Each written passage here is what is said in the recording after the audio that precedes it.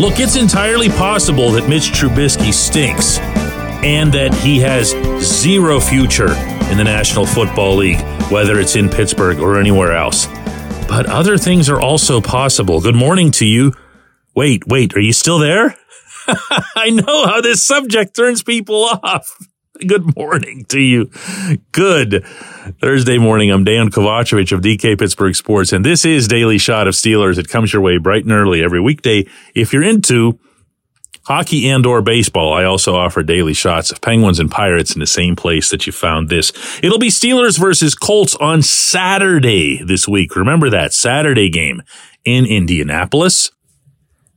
And because of that, it'll feel to some like it's a short week of preparation. It's actually not, because the Steelers got going Monday because they had the Thursday game last week, obviously, against the Patriots.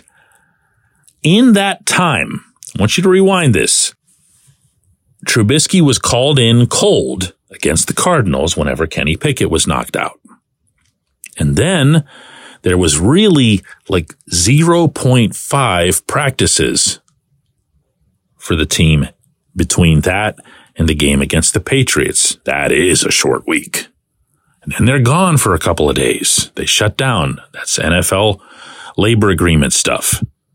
But this week, they'll have had an entire week of preparation, meaning the whole offense.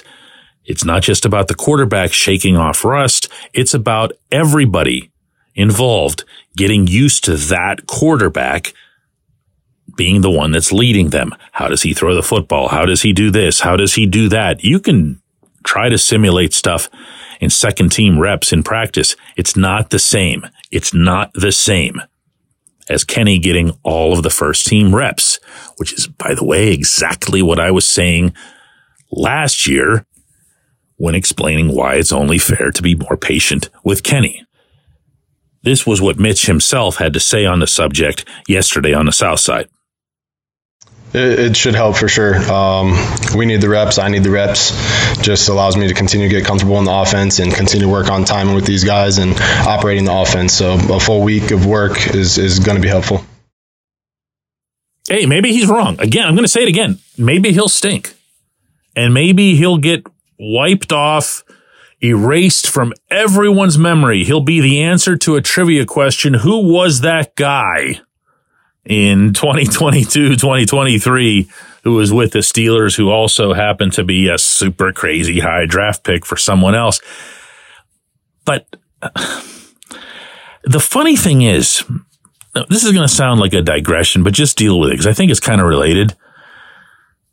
If I bring up a subject like this right now, I know it's a turnoff.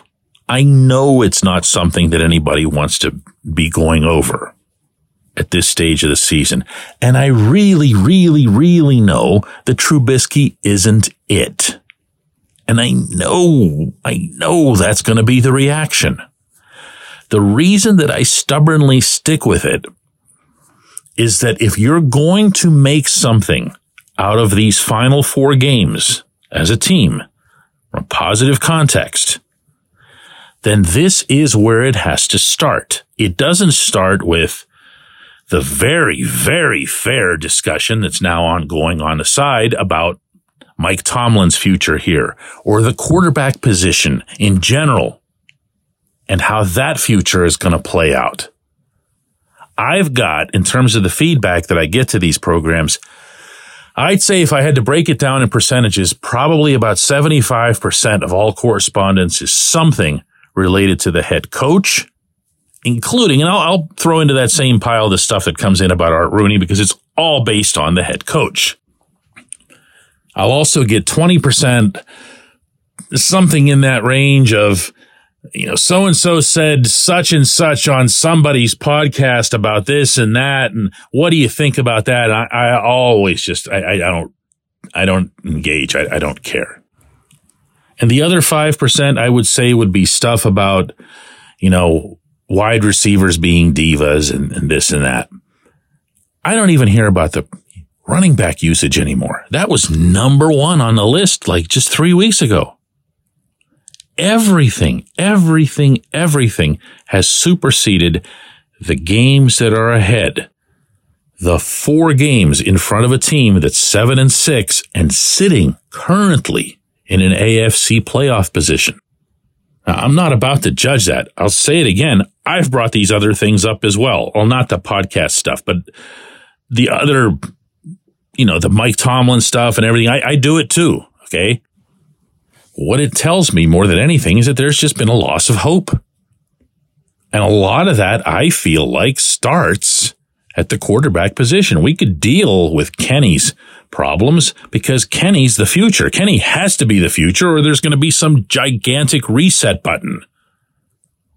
But with Mitch, no, we're done with him. We're done with him after 5 starts last season. Done with him after 1.5 starts this season. And in that context, only having had maybe 1 or 2 full practice sessions, not even really, to prepare for those. So that's it. Not only are some people done, but they're done to the extreme that they'd rather see the team lose out just to make sure that there's a change at the top. And once again, I have no problem with that. Go nuts. That's perfectly fine. I'm not so sure that I feel differently. I'm probably not 100% there, but I'm not so sure that that wouldn't be what's best for the organization as a whole. In the interim, you should know that the people on the inside, as goofy as that atmosphere is right now, as unsettled as a lot of stuff is in that locker room, this is all they've got. They've got Indianapolis. And if they beat the Colts, which I don't know if that would be considered some sort of massive upset considering the Colts are also 7-6. And then everyone kind of rolls out of bed Sunday morning in advance of all the other games in the NFL and says, look at these standings. Did you know Steelers are 8-6 and they're in this spot and that they'd play this team or that team whenever the playoffs come around? Things might start to feel different. I'm not predicting anything here. I'm not saying the Steelers are going to bounce back and roar into the playoffs or unleash hell in December or any of that other nonsense.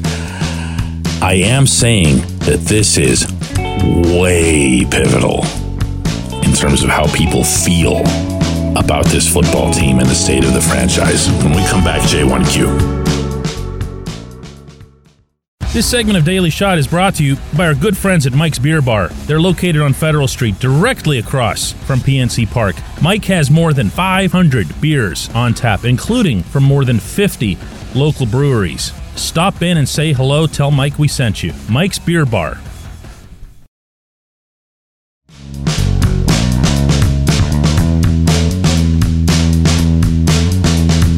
And before I do J1Q, I'll occasionally jot down little notes that I want to mention during a segment. I don't script anything for the Daily Shots, but I'll put down specific numbers so that I can have access to them if I need them. And one set that I'd intended to include in that opening segment was that Mitch Trubisky in the second half against New England was 19 of 27 for 171 yards and a touchdown. Now, it's never okay to just multiply numbers like that and say, well, he would have been 38 of 54 for 342 yards and 2 touchdowns because that's an awesome day. And I don't know that anybody thinks in general that Mitch was awesome that day. But it does support partly what I was talking about in the opening segment, that there is some merit in patience, and it supports also something that Mike Tomlin said at his press conference earlier this week, that he saw Mitch continuously improve over the course of that game. Now, that said, the outcome is going to wash all of that away. You lose back-to-back games to 2-10 opponents, you deserve to have all of the good buried. So, today's J1Q, now, finally, comes from John, who says, hey, DK, I listen to you as often as I can. You're a straight shooter and you don't really do the hot takes. So when you criticize a player or a coach, it's usually justified. My question for you is this. Since you're in the locker room and you're around the team regularly, When you're critical of a player on a daily shot, have you ever noticed that whoever you were talking about might be short with you during an interview or a media session afterward? For example, we all know Mike Tomlin can give a 45-word response to a yes or no question, but do you think that he would take a critique personally and not give a full answer to a reporter who didn't always paint him in the best light? Regarding Tomlin, John, my answer is an emphatic yes. There is a reason I get the short answers that I do. And that's been the case for several years. And you know what? That is 100% his right.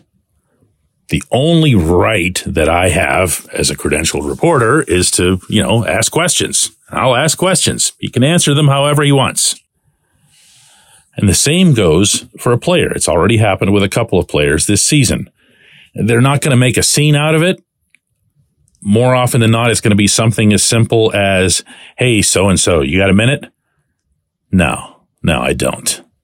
Something like that. And you'll get the hint, but what you won't be able to do, I really, really hope, is figure out in any case who it is that I'm talking about. I'm sure I'm not going to share it here. Because in every setting, I'll continue to try my very best to assess that player on nothing other than how it is that they carry themselves on a football field. But if you're asking, and I think you kind of are, how does any of that stuff affect me, or how do I deal with it, or whatever else? I split this role into almost two lanes that run parallel to each other. One is when I'm speaking with you on this show, or I'm writing a column, or whatever it is, I focus on nothing other than what the facts are. And I really, really, by the way, appreciate your kind words there earlier. I'm not going for hot takes. I'm not going for something that's hypothetical or whatever. I'm going for, hey, here's a real issue, and here's why it's a real issue. And I'll also come in with, in some cases, information that was accrued in interviews or discussions and whatever, but it's never going to be just, I walk into some random radio studio somewhere. I don't cover the team at all, and I'm just going to say stuff off the top of my head to try to get a reaction out of the audience. That's not this. And I would really hope that's never why you would tune in to this particular program. But then subsequently, what I also won't let happen is that when I'm in the locker room, I don't let any kind of reaction that I get from somebody or worry about, oh no, I spoke or wrote something negatively about this player. Maybe I shouldn't go near them. You still do it. It's still the job. If they say they don't want to talk to you, or even if they're really, really blunt about how much they don't like you, you just hear it and move on, walk away. There's nothing you can do. That's happened too. It hasn't happened this season, but it's happened in the past. It's just the nature of the job. And one thing I'm always reminding people of on here is as wonderful of a job as it is, because I love reporting and writing and doing all this. It is a job, and it comes with certain ways that you've got to go about creating the content that you want. This is how I choose to do it. I choose to be right there. I choose to be in the locker room. I choose to be, and have for a long, long time, at every single game, regardless of where it's played. And you'll have to trust me that benefits way, way, way, way, way more than it hurts, including in terms of being visible to the players. What I'll hear from players about, whether it's radio guys or whatever, it will always be, hey, how come I never see this person or that person from such and such radio station in here? That's not my job to answer that. I don't actually have the answer. If I wanted to give it to you, I'll tell the player. And this isn't one or two. This is a whole long list. The players who see you in there regularly, who communicate with you regularly, including when things aren't necessarily great between you, they'll appreciate that. They'll respect that. They'll trust you, and they'll share information with you that'll help you produce better content. I appreciate the question. I appreciate everybody listening to Daily Shot of Steelers. We're going to do one more of these tomorrow, and then I'll be heading out to Indianapolis.